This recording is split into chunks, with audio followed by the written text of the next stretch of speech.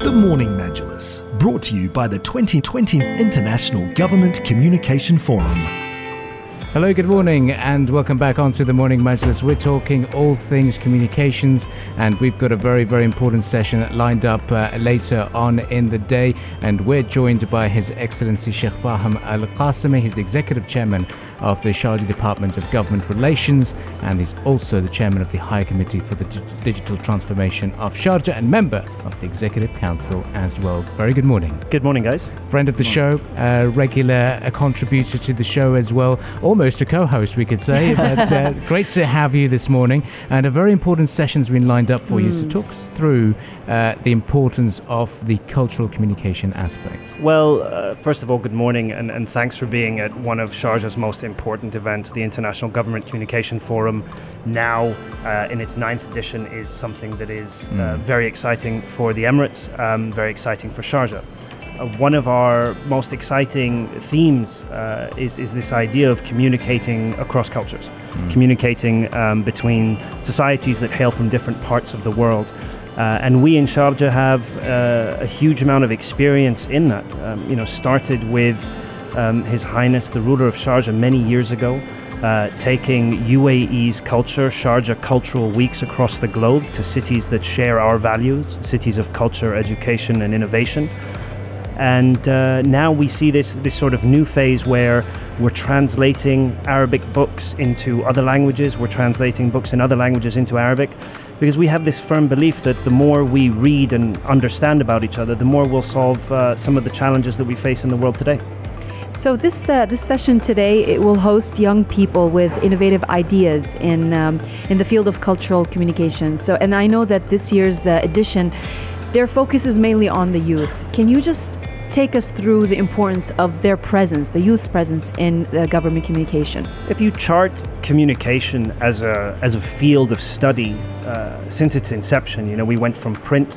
Well, we first went from conversation to print, then the emergence of radio and TV. And I think that digital media has fundamentally changed the game, because what it's done, it's given the power to speak in the hands of every single human being and to really cross boundaries. My messages today in our session will be the responsibility that the youth have to share a positive message. As you know me, I'm quite direct and I'm quite honest. The Arab world doesn't have a great reputation around the world. When you mention the Arab world, the images that come to mind are unfortunately not the images that are true. We in Sharjah, as a city that is diverse and accepting and has multi-faith, those are the messages we need to share.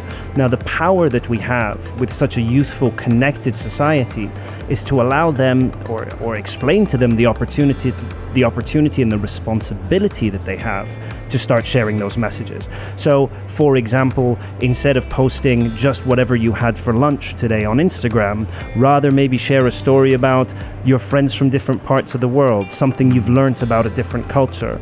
Show them, the history of the UAE and Sharjah the next time they visit Mleha. For us to utilize the opportunity to say that every post is an opportunity. Beautiful said. What a quote to take back. Yeah. There aren't posts for a lot. I mean, I also think that if you're talking about your lunch, for instance, other people, it might resonate with them in a way, the similarities that you two have. I was interested in ways in which intercultural communication can be effective. Is that something that you're always thinking about, and how to make it most effective? Can you elaborate on that aspect of things? I think one of the things I always try to highlight are where we are similar and highlight those, but also then accept the beautiful differences that we have. I joke about posting lunch, but if you were to post lunch and explain the history of that dish, to think about cuisine as a cultural communication and to explain, we're so fortunate in Sharjah with all of the restaurants that we have. Just walk down Al Majaz and you have all these different cuisines. That's a beautiful expression of take it into more deeper, multicultural society. I think that one of the biggest issues is that our attention spans have become smaller, and therefore taking the time, making it exciting to learn about other cultures. If you look at the Sharjah Performing Arts Academy, here's an opportunity for us to express ourselves in the Arab world now through the performing arts. Sharjah Arts Foundation has done so much for Arab art and contemporary Arab art. Just go to Sharjah Museum today and look at Barjeel Art Foundation's display of that. People don't usually associate contemporary art with the Arab world. There's an opportunity to very quickly say, look, I'm going to take my friends, we're going to go visit the museum, and we're going to show the world that we have, a creative, innovative culture here in Sharjah. Yeah. And one quick question, what are your thoughts on what people say is, especially in the Arab region, what we have as a cultural erosion? Because when you have the internet and you have direct access to different cultures, we're seeing a lot of similarities across various societies, but at the same token, people say, oh, we're losing our culture. Do you have any thoughts on that aspect in particular? Do you agree with those statements, or do you think that it's something we need to always be conscious of? Here's another quote for you. At the core is content. And you have to be thinking constantly about the content that we produce.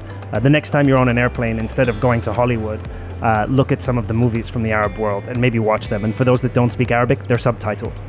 Engage in Arab content. If you look at the plays that His Highness has written, I always go back to this beautiful experience we had in St. Petersburg, where His Highness's play was performed in the Gorky Theatre, and there was a huge crowd of people that showed up and a standing ovation at the end for something that was a Nimrod, His Highness's play, that people engage with and people accept it. So as long as we're putting out content, that's great. So, to young Arab speakers, post a little bit in Arabic or share your culture and translate so that it becomes more accessible. I think that English-speaking content has become the norm and people generally engage with it, but it's on us to make sure that we're producing things that reflect our culture, that reflect our society, and more importantly, is produce positivity for the Arab world. Well, at the core is content as well. That's another key quote to take back from this interview, and I wish we had some more time, but we do know that the opening ceremony is about to begin very, very shortly. So thank you very much once again, Your Excellency Sheikh Fahim. Shukran. And we look forward to welcoming you back in the Majlis very, very shortly as well. So stay tuned to Pulse 95. If you'd like to share your thoughts, do get involved on the text lines 4215. This is Pulse 95. Tune in live every weekday from 7 a.m.